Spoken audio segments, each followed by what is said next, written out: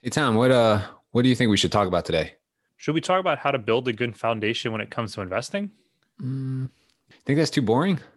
Nah, let's do it. So the big question is this: how do veterinarians like you, who live demanding lives, You never seem to have enough time, able to achieve balance and take control of your finances with confidence. that is the question, and this podcast will give you the answers. We are Florida Veterinary Advisors, and this is the Smarter Vet Podcast. Hey everyone, this is CJ Burnett and Tom Seco. We're financial advisors, owners of Florida Veterinary Advisors, and the hosts of this podcast, the Smarter Vet Podcast. Our mission is to provide education to veterinarians so they can get clarity, take control, feel confident, and experience contentment. If you're listening for the first time, there's a lot of other great resources we have available on our website, such as complimentary race financial CEs, which are available all the time now, assessments, videos, articles. You can find us by Googling our name online, or you can go to flvetadvisors.com. So when it comes to investing, it can be hard to know where exactly to start. Of course, where you start depends on where you're currently at. So, do you have investments? Do you have an old 401k through a previous employer? Are you a business owner? I mean, that changes the dynamics a lot. It does. So where are you at? What does your current total household portfolio look like? Because if you're married, it's important to realize that your finances are kind of married too. So we've found that when people follow our four rules, they stand a better chance of not getting swept away with the media and what the whole world is doing and who the next president's going to be and what taxes are going to do. And whenever approaching anything in your finances, you should have foundational rules. This is also incredibly important when investing. So without a foundation, people find themselves making decisions on a whim that could cost them a lot of money. They find themselves wanting to sell their investments at probably the inopportune times. They find themselves really stressed out, right? When you don't have foundational principles, it's really easy to not know exactly what you should be doing right now, especially when the world is changing around you. So when markets are volatile, or if even your personal financial plan gets derailed because of a lifestyle event, maybe something that happened in your family, then it's going to cause more stress. It's going to be harder to sleep at night, especially as you get closer and closer to retiring, and you know that your investments are even more and more important because those are what's going to be providing you income when you get to retirement. We find that so many times when people are talking to us or when we're having conversations with clients, investing becomes a big concern and is a big topic of conversation. So we wanted to spend some time today to give a little bit more perspective on what to consider when investing and not making it drive your financial plan. Let it be part of your financial plan. And some of these rules, like we've made them real simple. Of course, there could be some that you have on your own. We've found that these four that we've designed tend to give people a better starting spot. It gives them a better direction on how to approach things. And, the first rule, CJ, what would you say is the first rule that we talk about all the time? So every meeting for the investment side, for people who don't have foundational rules, the first rule is to educate yourself on understanding stocks and bonds and what they are. Stocks and bonds, huh?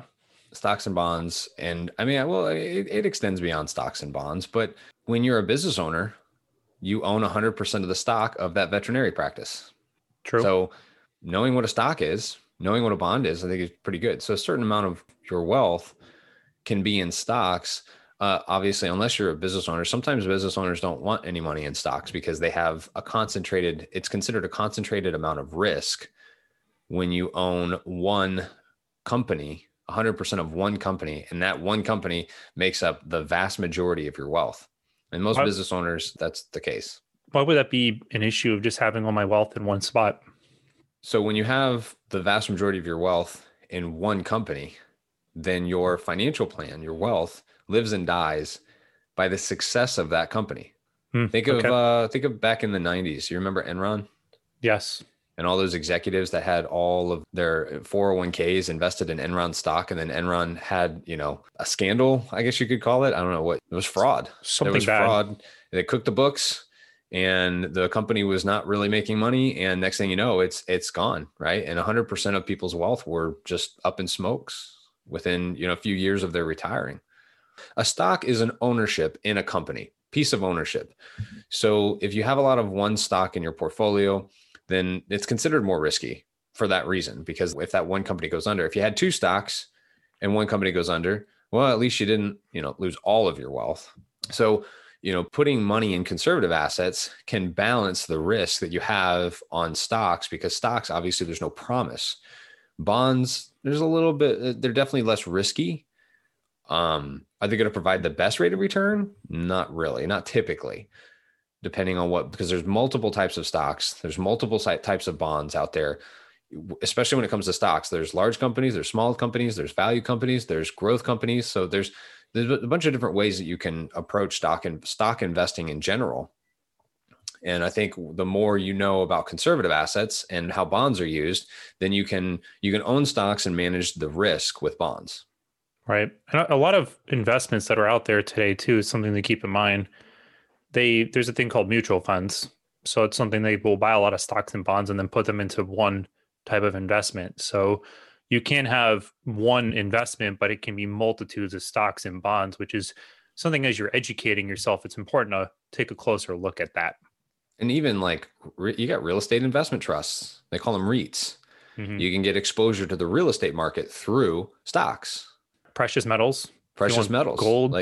There's a bunch of different things that you can invest in beyond stocks and bonds, right? And so educating yourself of what's available out there is really the first rule. The first step is to know what risk are you taking within your portfolio as a household, right? With your spouses. Don't forget that there is this, when you have a spouse, they've got portfolios most likely too, and looking at them combined as a household is important. And then obviously, I think rule number 2, Tom, would be to diversify, right? Yeah, diversify. Well, this is a big area that people usually ask us from. What does that mean? And most commonly, a lot of people look at diversification from making sure that the risk that I'm taking inside of my plan, which is a big part of it. And when we talk about risk, one is how quickly can you turn that into cash? So any money that is being invested, can you turn it into cash, which cash tends to be the safest because, it's not going to go up or down. Cash is cash.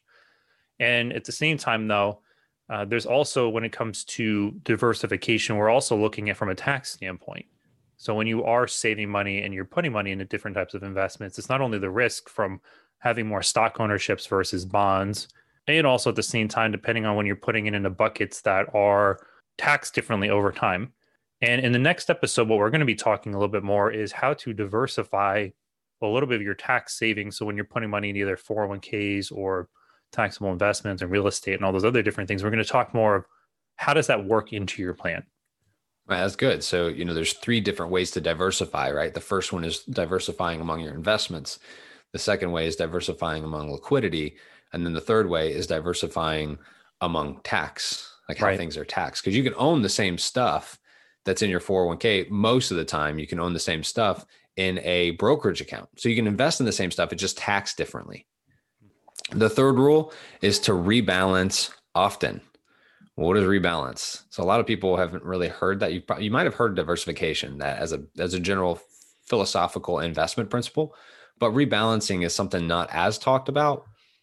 And rebalancing means that over time, as your investments grow at different paces, your portfolio starts to morph into a different allocation. So for instance, if you bought 2 stocks, 50%, 50%, 50% in stock A, 50% in stock B, stock A grows at 10%, stock B grows at 2%. Well, over the course of that year, let's say 1 year from the time that you looked at it, now you own more in your portfolio of stock A as a percentage of your portfolio. So it's important to know and to be able to rebalance, because as time goes by, if one stock grows faster than the other, then you become out of balance. Rebalancing is selling some of that stock A to buy stock B, and that gets you back to that 50-50 stock A, 50%, stock B, 50%, and that gets you back to where you're at. So you want to keep looking at your investment allocations and see what's changing weekly or even monthly to make sure your investments don't shift too far away from the risk that you originally tried to take with your portfolio. And the last rule that we have is rule number 4, and this is behave. So that's the hardest one. Yeah, people struggle with this one the most. I think with anything in life, it's like when Thanksgiving comes around and you see food in front of you, it's like, I keep eating and eating and eating and eating all the time. So it's like behaving to like just even the perspective of investing. That's a hard one that people can do, is just buying and keeping it. Yeah. I mean, it's like I can always think of when the times where the market's crashing and you have government officials on every major news outlet out there talking about how bad it is. Right? Oh, well, you've got the world falling apart. Stocks are dead. I mean, it's just so doom and gloom The wheels are falling off the car. Yeah. Our economy is going to tank and nothing's going to ever be the same. And it's just so horrible how bad. I mean, especially with social media and everything else that's out there right now, and the articles that are just so accessible to us. I mean, and everyone's got an opinion. So that behavior, that I think that rule number 4 is the hardest one to follow because it's the one that's so emotional. Mm-hmm. Right. I don't really get emotional when I diversify or when I rebalance. I don't really get emotional when I invest in a stock. I get emotional when the stocks or the investment portfolio goes down. Now, you don't typically, a good thing to remember, especially when it comes to investing, is that think of your house for a moment. If you bought your house at $200,000 in 5 years after you bought it, the real estate market's not doing so well. So if you sold your home, you'd get, let's say, 150,000. Does that mean you've lost 50,000? Well, no, because you haven't done what? You haven't sold the home. Right. You don't lose money until you sell it. Even Warren Buffett was asked a question a few years ago where they asked him, "Hey, how much money did you lose during I think it was the 2008 crash?" And he said, "I didn't lose anything because I didn't sell anything." So true. Right. I saw that somewhere online a few years ago thinking, well, when stocks go down, does that mean you lost money? Not really. You don't lose money until you sell it. That's when you lose money. And so a lot of people, when the market's tanking, you get emotional. And, oftentimes I think that's a lot of the times the reason why people hire an advisor is so that the advisor can look at their money unemotionally and help them make rational decisions, because it's very hard when the whole world is telling us that, it's never going to be the same and we're going to lose all of our wealth and we're all going to be broke forever. Having somebody to at least help ground us can be really good from an accountability perspective. Well, to add to that as well, as I'm thinking here, as we're talking, there's 2 different ways to be able to help you behave. And the one is, of course, if you are finding someone that kind of keep you focused. But the other thing is to have a plan. And if you're just kind of investing to just invest, you're going to probably be overwhelmed. You're going to be not sure if you're doing the right thing. The market's going sideways, diagonally, up and down. Who knows what it's doing? You might kind of have a knee-jerk reaction to feel like you need to get out of it. You need to board ship and change things. So if you hire someone to help you is one, but if you have a plan is also 2, can help you a lot with behaving. That's such a good thing to remember, though, because I mean, how often do we find ourselves kind of, I wouldn't say ranting, but, right, upset that people just don't seem to get that their investment, if your plan is entirely depending on your investment performance, then you are never going to have the control that you actually want. Mm-hmm. And do you even know what the control that you want to have? Yeah. It's so funny because everyone wants to talk about investing, right? But the 4th rule, the one that we just talked about, is really about behavior. And so much of our financial plan is really built on behavior. It's on our financial decisions. Our success is really controlled a lot of the time by us, not by investments. Investing is just a means to an end, right? And sometimes people don't even know what that end is. Mm-hmm. Well, with all these rules, as we talked about earlier, just to reiterate them real quick for you, just if you're wanting to write them down or not. First one, educate yourself on stocks and bonds. The second rule is diversify from risk, taxes, and liquid. Well, you have liquid. The third rule is to rebalance often. So making sure that your risk is within balance very often. And then the 4th rule, the hardest one of them all, is behave. So as long as you have some kind of rules in place, we found that these tend to give a lot more consistency to people's plans. And the more that you have them and the more that you're focusing on them, it'll give you a lot more confidence in how you're approaching your finances. And don't forget that you can always look out for a financial advisor, right? They can provide value beyond just investment advice. They can take a comprehensive look at everything that you're looking to accomplish to make sure that your investment strategy is aligned with your plan and those things that you can control. And obviously, we're here if you need us. At any point in time, you want to go to our website, flvetadvisors.com, fill out a contact form. We'll have somebody from our team reach out to you. And if you're curious to know about the different advisors you could hire, remember episode 7 and 8, Tom and I went through, like, I think it was 9 different scenarios where you want to hire a financial advisor was the first one. And the second one was different types of financial advisors. So we give you kind of a highlight view of that. Yeah, make sure how to differentiate them. If you're listening to this episode on Apple Podcasts, make sure to, rate us, write us a review. If not, go to our Facebook page, like us, start following us on Facebook, because that would really help us to get the word out about what we're doing. And if you're not ready to invest, or maybe you are investing and you're just looking to find out any of the holes that you might have in your plan, and you want to make sure your personal finances are together in the right way, we might suggest that you go to our website and go take our assessment that's on the front of our website called Test My Plan. It's a brief 10-question assessment, give you an overview of some of the areas that maybe you're not very aware of, or maybe some spots to start looking at. And if you're, let's say you're a practice owner and you're looking to retire or sell your practice in the next 10 years, reach out to us. We actually do a lot with planning from that perspective, and we can be able to get you focused and get you a plan in place. This is CJ Burnett. And I'm Tom Seco. Wishing you a lifetime of financial success. Success, success, success. Don't forget to visit our website and sign up for our newsletter. By subscribing, you'll be the first to know about upcoming race-approved CE webinars, podcast releases, short presentations, and articles that we publish. Make sure to like us on Facebook, follow us on LinkedIn, and subscribe to our YouTube channel.